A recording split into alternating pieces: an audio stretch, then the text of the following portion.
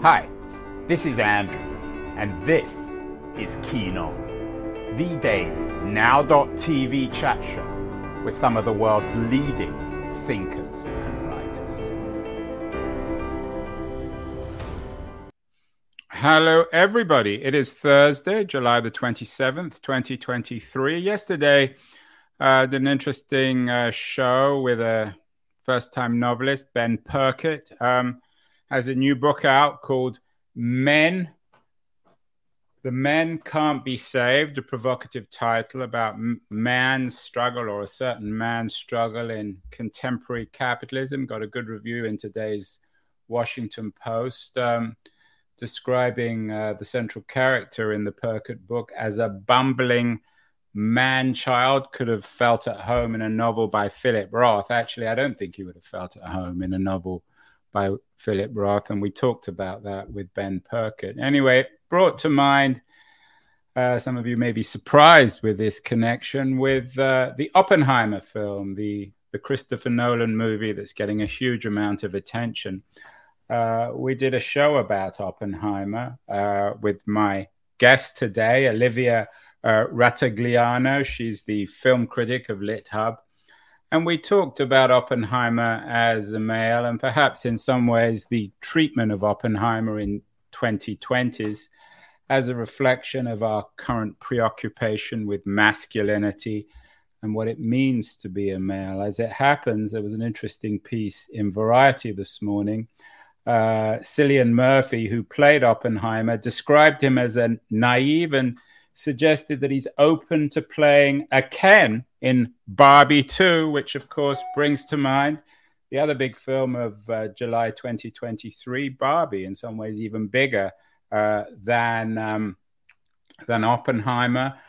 I saw it yesterday, and in many ways, and maybe this is me doing my own mansplaining, but it seems to be a movie not just about women, but about men. Maybe not Oppenheimer, but certainly men's perhaps doll-like quality in our contemporary culture. The remarkable performance of Ryan Gosling as Ken is winning many plaudits. Some people even suggesting that Gosling may get an Oscar. It's a fascinating film, a rich, complicated, provocative, and I guess in some ways rather annoying film. And I'm thrilled that Olivia is back to talk all things Barbie. Olivia, this connection, I mean, everyone's writing stories. There's even something in Foreign Policy, of all things, about Barbie and Oppenheimer having more in common than you think. Hollywood's done well when it's getting big pieces in Foreign Policy magazine.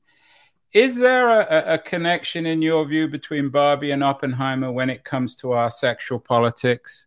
And not just the position of men, but also women in our complicated 2020s?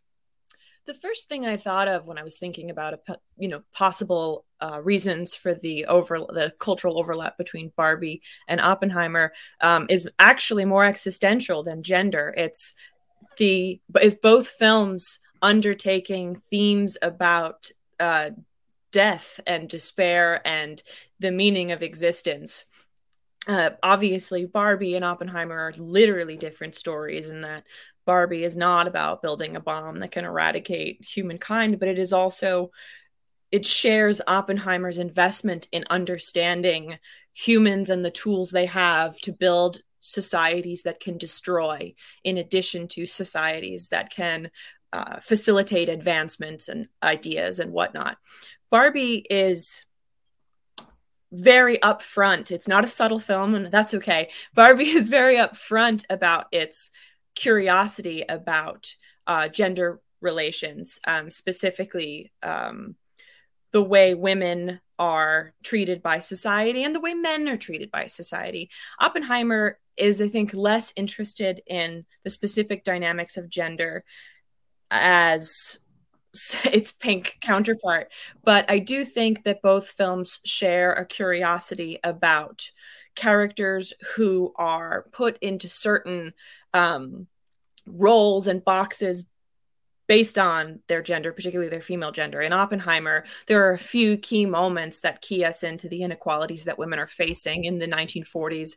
And in a way, sort of timelessly, Emily Blunt's character is a biologist who winds up being known mostly as Oppenheimer's wife, who has to undertake childcare duties that she's not emotionally prepared to do. She's bored because she's not doing anything stimulating. A lot of the wives of these scientists, who are scientists themselves, wind up as secretaries on the base. There's a scene in the film that was very salient to me that I referenced in our previous conversation, Andrew, in which a woman who has done coursework at Harvard in the chemistry department is asked if she knows how to type in order to be a secretary. And she jokes that must have not been on the curriculum in the graduate chemistry coursework she was undertaking at Harvard. And so Oppenheimer says, put her on X team, put her on the chemistry team. But there are, these little moments that sort of fleck the film with a knowing gender-based critique of modern society. And I think moments like that put it in an interesting conversation with Barbie. Yeah, you're not. I saw this piece actually earlier, and I thought, I didn't know it was about death. But you and some Malaya Focht at Insider agree that it's both about death, and not just death of individuals, deaths, I guess, of societies. These are both films about another America, a foreign America. Are they both? And I don't want to just make this a comparison. I want to talk specifically about Barbie, but are they both films which are, shall we say, nostalgic about nostalgia, wanting to be nostalgic, but not actually being too smart to fall into the nostalgia trap, but at the same time wanting to fall into the trap? It's a very interesting critique. I think I agreed immediately when you said both films are too smart to fall into a trap of nostalgia. But I think nostalgia is also blissful. It can be plague-like. It can completely subsume individuals and transform actual moments in history into rosy-cheeked and simplistic things that they were not. I think of the movie Pleasantville, which is about black and white TV shows like Leave It to Beaver and the Donna Reed Show and other impossible and feminist disasters of TV from that era. And it's about characters from the modern world who wind up in a TV show like that and who bring color and feeling and verve and passion and literature and art to the society, reading the over nostalgia for a simple world as actually a kind of fascism, a gray colored fascistic world that doesn't allow for expression and rebellion and other things that are important to the human experience.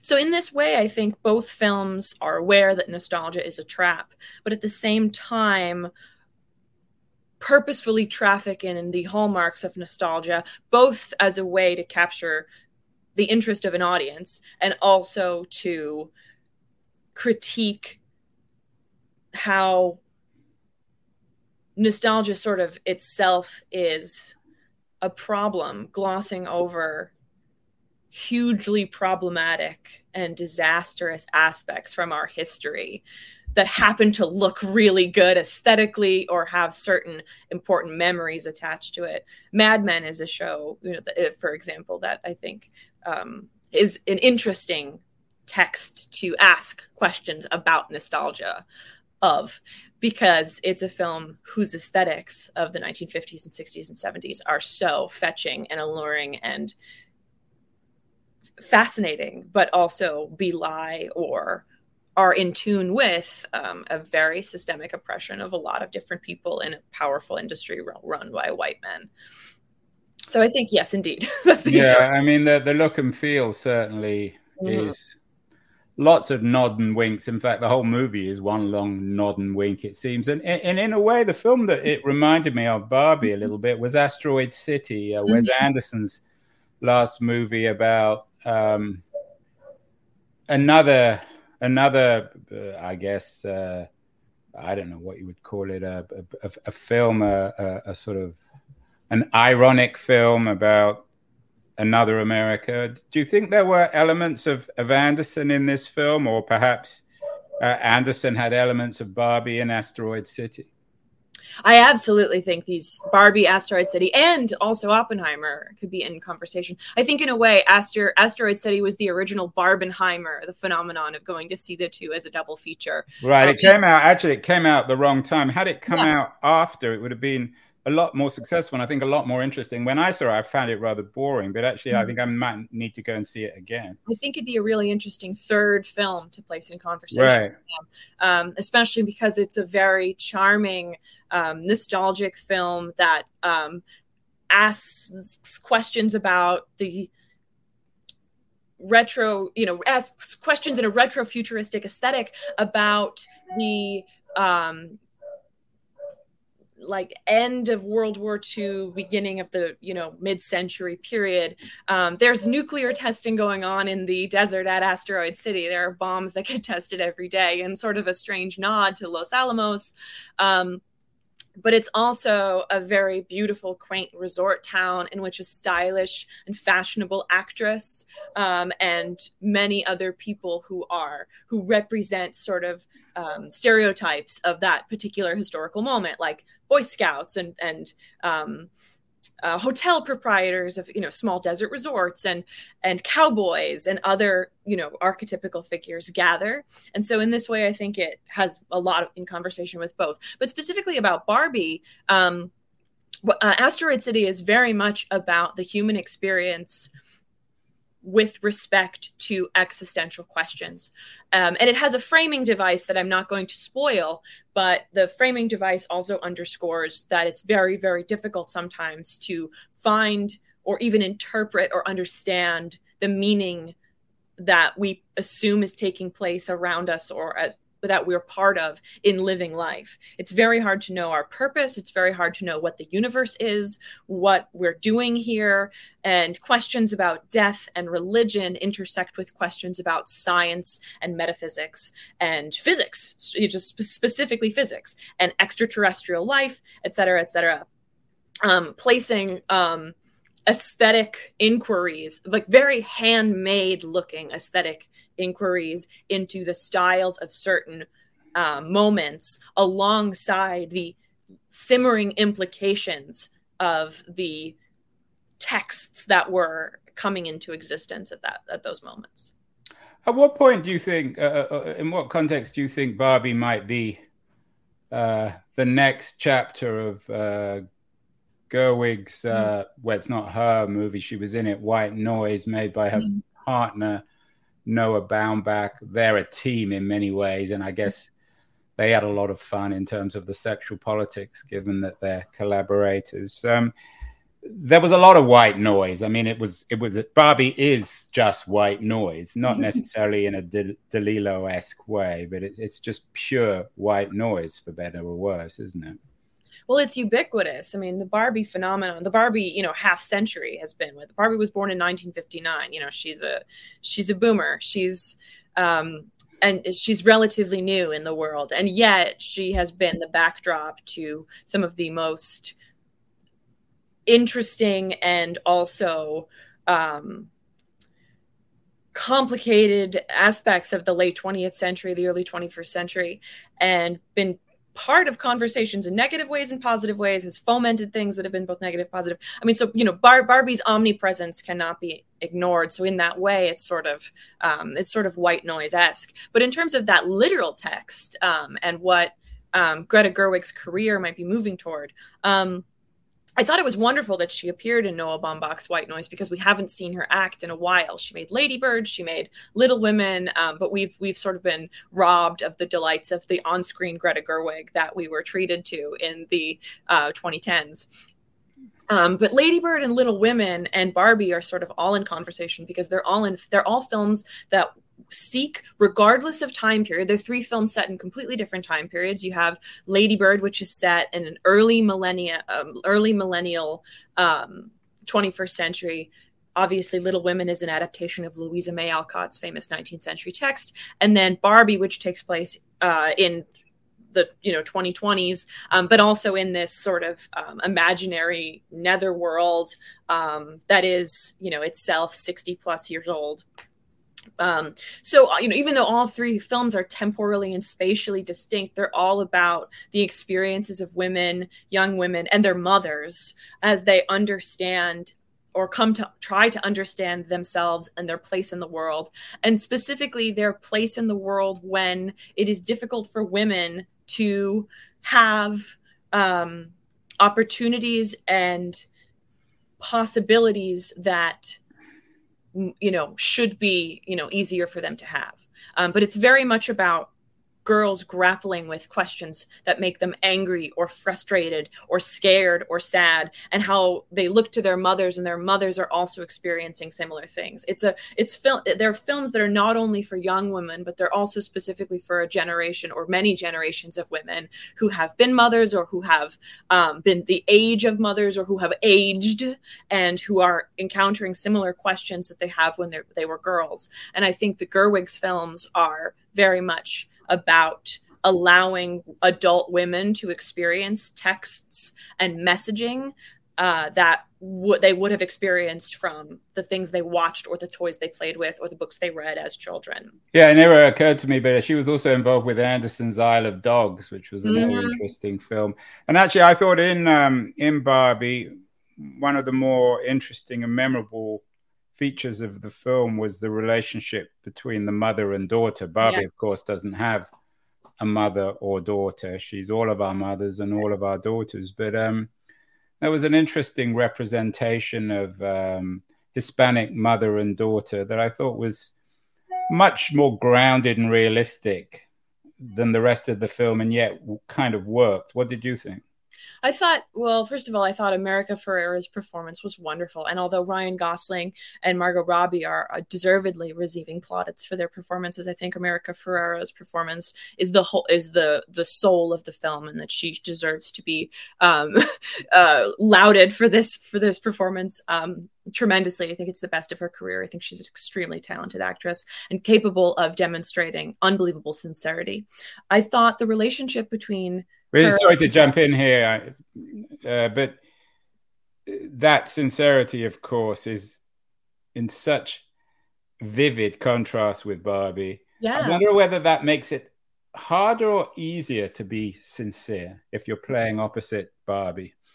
Well, I thought, oh, and I have so many things I want to say now. I'm just going to answer this very quickly, and then I'll go back to the original. Okay, go on. I think the Margot Robbie's performance as Barbie is really interesting too, because of course Barbie starts out as plastic, and she starts out in a sort of like really fun, you go girl feminist utopia where she doesn't need to have characteristics of a regular human woman. She has the sort of idealized characteristics, the modern idealized characteristics. I mean, obviously she's more than just an attractive woman in a bathing suit. Now the point of, late 21st, not even late, but the late generation of Barbie is that focused on questions of inclusivity and diversity and productivity in a way that the early products of Barbie had not been interested in. But I think Barbie does become increasingly sincere because she starts to take on the characteristics of a human woman. So in a way, I wonder, America Ferrera's performance is the emotional center, but it sort of guides the increasing humanity of the doll characters and the actors of whom have very difficult a job of bringing them out from their sort of cartoonish, sort of stock attributes, progressive as they are in their, simplicity, bringing them out to greater nuance as the movie progresses. And I think America Ferrera's performance allows, sort of coaxes that out of the other performances. Yeah, last time we talked, you said it was a complicated film. I mean, Oppenheimer, of course, is complicated. For you, what was the most complicated aspect of Barbie? So many things, but I also want to go back to the first question that I ignored, which is about the representation of America Ferrera's character and representation of mother and daughter. Because I think Barbie is so much about mothers and daughters, and I think it's fantastic that America Ferrera was in this film. But I also think it's wonderful that the movie is ultimately seems like it's going to be about this sort of like very white privileged female character. And then it becomes a story about other women, and that the Barbie gambit becomes a way in for a more interesting, nuanced story about a woman of color, a mother who is, featuring some sort of boredom and depression at work, and is not being given opportunities and chances to grow and develop her power and become more powerful, but also have her ideas be turned into things that are accessible to other people. She draws, Barbies that she wants to see created without actually having the power at the company Mattel where she works to create those Barbies. So I think it tells a wonderful story about a woman of color and her daughter who are able to experience an increasing togetherness and an exploration of their own relationship, but also in a way that allows this character to receive the life she deserves, and sort of all of the events of Barbie sort of are in service of America Ferrera's character finally getting what she deserves. And I liked watching the mobilization of the Barbies behind her character, and I think that's wonderful. But to go back to your second question, which I have now glossed over, could you actually repeat it so that I can make sure I answer it well? I have to admit, I can't remember it now because we talking. No, it's okay. I'm sorry. We were talking. Yeah, I wanted to ask you about one other film actually, and I it's doubly embarrassing. I can't remember the name of it. It was earlier this year. It's a film about a time warp between the 50s and today, about time travelers, imagining people going backwards and forwards between an asteroid city Barbie-like world and our own world. And it was a much more explicit, aggressive film, I think, about male-female relations. Do you remember the name of that film? I don't off the top of my head. I'm cheating and looking it up. It didn't do that well. I think it got there was quite a lot of studio optimism, but it... I don't remember off the top of my head, but there's another film that's coming to mind, especially in the Barbenheimer dynamic, which is last year's box office failure, Don't Worry, Darling. Yeah, that's the one I'm thinking about. Hey, which isn't as explicitly about time travel, but is partially about this 1950s style fantasy, right, and characters from the modern world who sort of wind up in that fantasy. And I since seeing Barbie and Oppenheimer, I've been longing to tweet that Don't Worry, Darling was like last year's failed attempt at Barbenheimer, because it's very much about a Los Alamos style desert town where the men leave every day to work on a mysterious government project and the women are left at home. But there's this sort of idealization of the housewife, and these women who are smart and who have lots of interests are distilled down to their gender essentialist presumed preferences, like shopping and making hors d'oeuvres, and there's this systemic oppression that happens to these women. So I think it's a very interesting film to place in conversation with these. But I thought Barbie was a wonderful film because it is ultimately about the liberation of women and also the liberation of men in a way that film fails to fully bring about. That film's ultimately more about like a surprise betrayal, and it ends up being a little more like The Matrix, and I think it gets a little dragged down by its attempts to...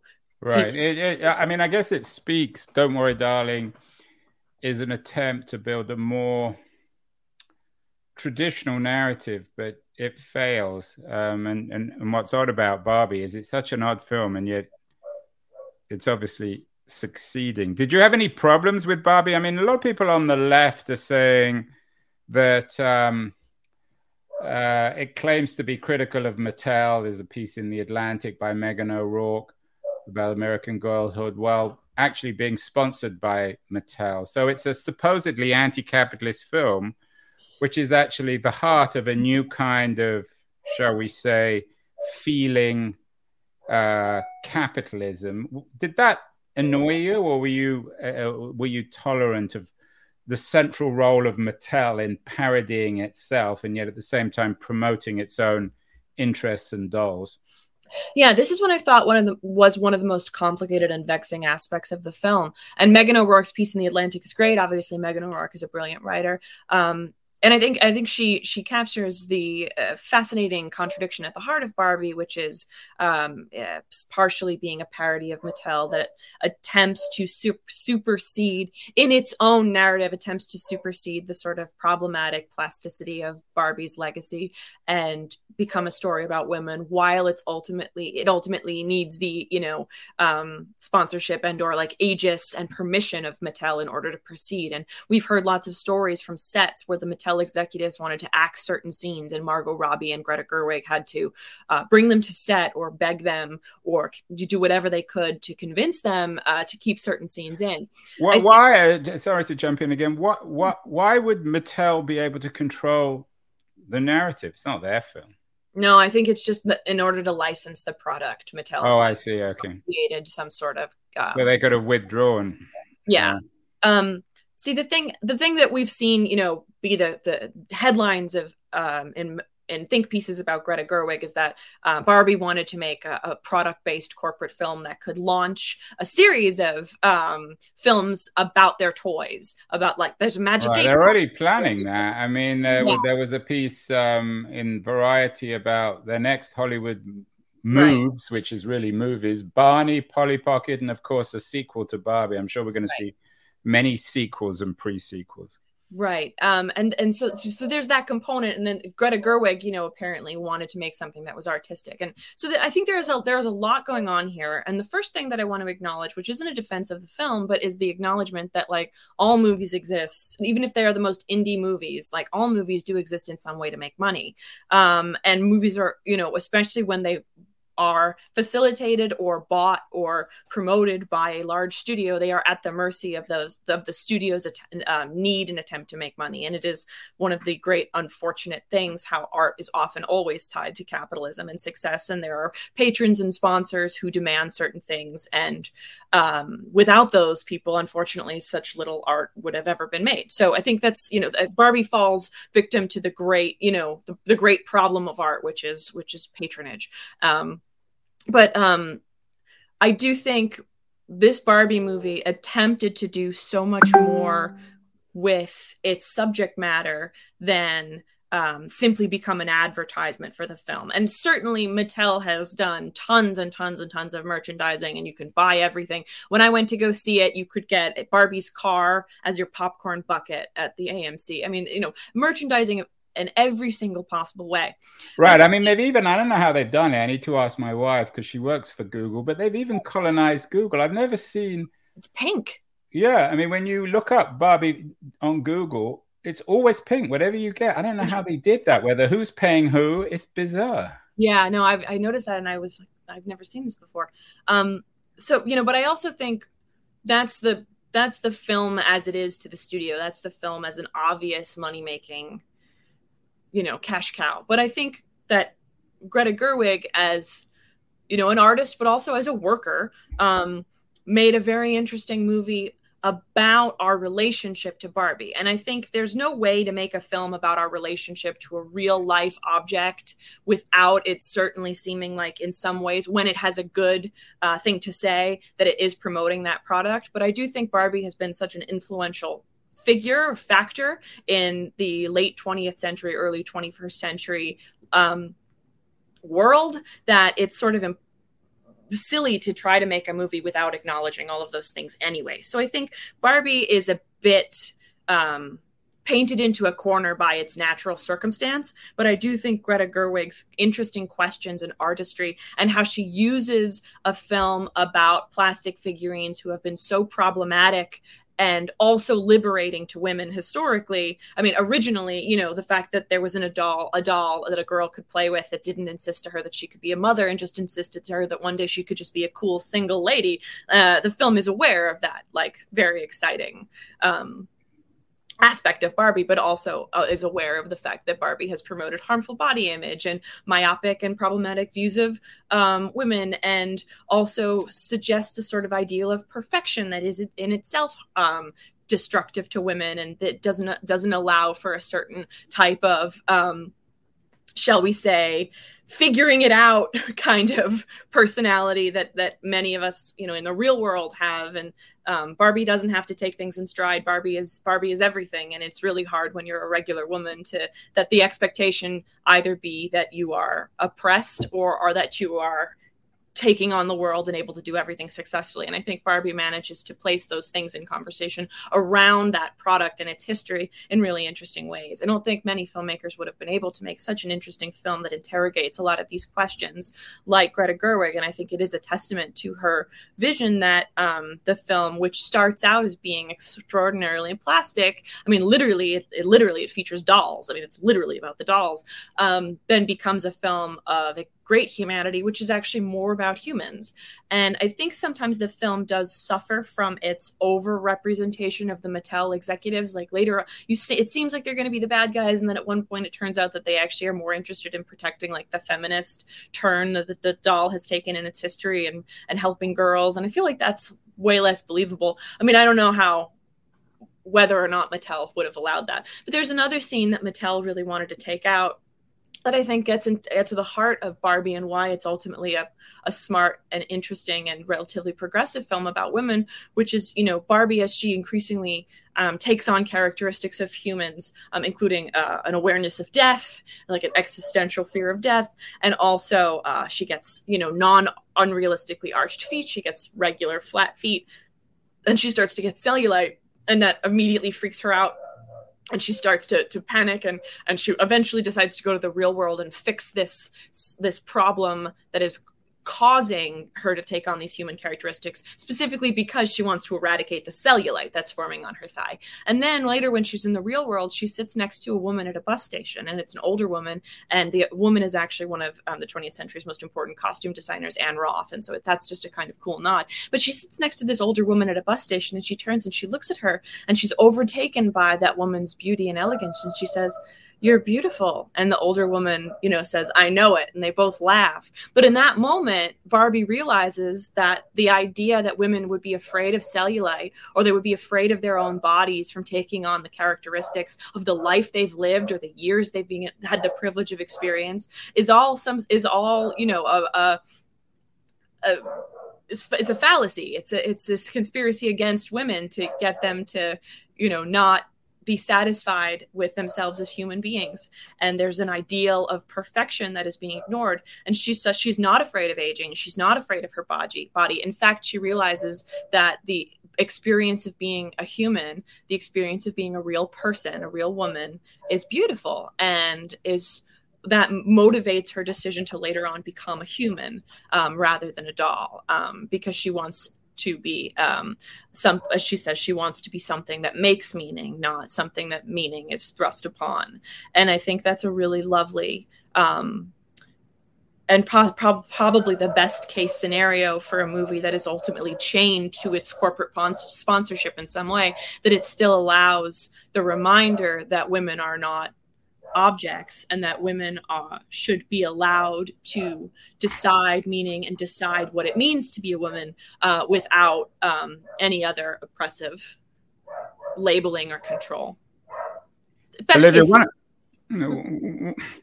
thinking about all this aloud, it seems like an odd film about a doll, an iconic or culturally iconic doll who comes to life and enters the human world.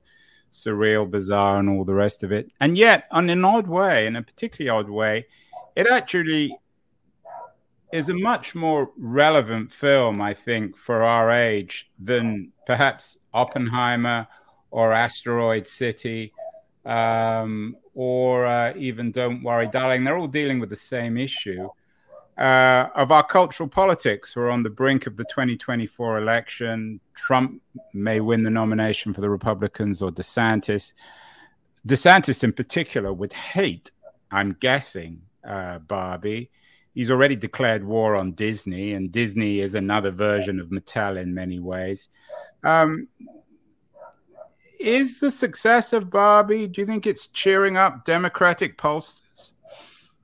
I think the success of Barbie, and I'm not the first person to say this, there's a wonderful think piece in the New York Times opinion section about this. I think the success of Barbie is doing something similar as the Taylor Swift Eras Tour, which is, of course, monumental. I think it's reminding us that stories and figures that take women and women's experiences seriously are important. And I think the fact that we're getting more and more of those is a very good sign. I think I like how unsubtle Barbie is about its feminism, because I think we're in we're in a post-subtle world. We had a former president whose loud, extraordinarily misogynistic phrasings like, grab them by the pussy did not deter his journey to the White House, and in fact, in some ways, galvanized it. We're in an era of extremely blunt articulations, and I think Barbie's extreme bluntness provided a nice foil to some of the misogynistic, racist, and ableist and xenophobic rhetoric we've been experiencing on the other side. I think the left needs to be a little less intellectual in some phrasing and just come out and say certain things. And I think Barbie does come out and say certain things in ways that are really obvious, and I think that's helpful. I think Taylor Swift does that too. I think there's obviously Taylor Swift leaves little codes in her music and stuff, but I think Taylor Swift's messages about female empowerment of the, LGBTQ community, or, non-gender conforming people who are included in this. So women and non-gender conforming people, LGBTQ society. I think there's a lot of messaging that is for those people, that is direct and that underscores that they are important, not just as audiences and as demographics, but as people. And I hope this is a powerful tide that continues to persist, because I think it is extremely powerful in counteracting some of the very fascist articulations on the right. I think also Barbie is extremely important as a movie about men. I think, the definition of feminism is the belief that all genders are equal. And it's not about the supremacy of women, just as the world should not be about the supremacy of men. And I think there's a really interesting part of Barbie aspect of Barbie where Ken, who was invented as an accessory to Barbie, Greta Gerwig referred to the later accompaniment of Barbie by Ken as a reverse Genesis story, just as in the Bible, Barbie, just as in the Bible, Eve was made from Adam's rib, so in the Barbie universe is Ken coming into existence to augment Barbie. Greta Gerwig, I think, said to burnish Barbie's position in our eyes, or I'm paraphrasing. But in this way, in the Barbie world, which is sort of, like a female utopia in many ways, the Kens sort of don't have jobs, or, are a little disenfranchised and sort of don't have anything to do. And I think the film ultimately comes to a place that is that underscores that the forced inferiority of one group of people is never okay. And but also the film is very much about, in a way that possibly allegorizes incel culture, and also the January 6th insurrection, and a lot of the Proud Boy MAGA culture that is so rampantly anti-women and anti-LGBTQ people and racist and bad in every single possible way. Because the Kens, discover that in the real world, the patriarchy exists, and they become galvanized by it rather than depressed. Because, of course, the conceit of Barbie is that the Barbies in Barbie Land believe that they've solved all the problems that women have had to face, because now they show little girls that girls can be dentists and veterinarians, and they can be astronauts, and anything even they presidents, want. Right? Even president, right? And problem solved. And then when, of course, Barbie goes into the real world, she's dismayed to find out that not only is this not the current, but also that so many things happen to be in the reverse. And Ken is galvanized by this and goes and brings back the triumph of men to Barbie Land, and then all the men sort of attack the Barbie led female world and dismantle everything they've written and created and built. And in a way, it seems to suggest a sort of rollback of women's rights that does exist in our cultural moment, including the rollback of bodily control and abortion rights. And I mean, the film doesn't say any of this literally, but it's sort of clear in the fact that these Barbies who have done so much are now being forced to have decisions made for them by these Kens. And the Kens are just one group of people. There's also Alan, who's a good guy in Barbie Land, and he's also tough. He has a fight scene, and it's the best scene in the movie. That fight scene was memorable. All of Ken's clothes fit me. It's amazing. But so the film is, but it's very clear about a certain current of masculinity and a certain kind of masculinity that feels that either you have to possess or you have to oppress women if they won't let you possess them. Yeah, it's funny that. Let's try and end, Olivia, because it's so much to talk about. We could do hours on this stuff, but it's a film that resists nostalgia, and yet it's bringing an old world back. The New Yorker had an interesting piece by Anthony Lane, an excellent film reviewer, about how Oppenheimer and Barbie are bringing monumental figures to life. What it's doing is bringing film critics like you and Anthony Lane back to life. It could have been a movie made for film critics because it's so rich. You can write about it in terms of death and capitalism and men and women. And of course, not only has it brought movie critics back centrally to our culture, but also Hollywood itself. Mattel's talking now about doing more movies and putting more money in. And the New York Times leads with the movie business lives. Is this a blip in the bringing back to life of Hollywood, or does it signify something broader for the 21st century movie business, Olivia? Is it good news for Hollywood? Of course, the writers are now on strike. AI has offered another existential crisis to not just the movie business, but certainly the creative people around it. What do you make of Barbie and Oppenheimer in the broader context of the movie business of the 2020s? I think it underscores that people always want to go to the movies, and people want to see good movies and interesting movies. And projects like this by good writers deserve to be greenlit, and those writers deserve to be paid, et cetera, et cetera. Like the movie business is so much more profitable when good quality products are made instead of endless derivatives and sequels and franchises are being rebooted sort of lifelessly, as is happening to the Harry Potter and the Hunger Games and all these things. I mean, I think there's such a hunger for quality work. I think it's a signifier of that first and foremost. I also think the studios sort of forget this, especially with the launch of streaming services that, yes, allow people to access content more readily, but does hamper the traditional rollout of movies. I think, if anything, since 1975 when Jaws premiered, and for decades before that when people were going to see A and B features and cartoons and newsreels, people always want to go to the movies. I think anything that reminds us of this and perhaps puts the studios in a position so that they're able to pay for quality work appropriately, I think that is a step in the right direction.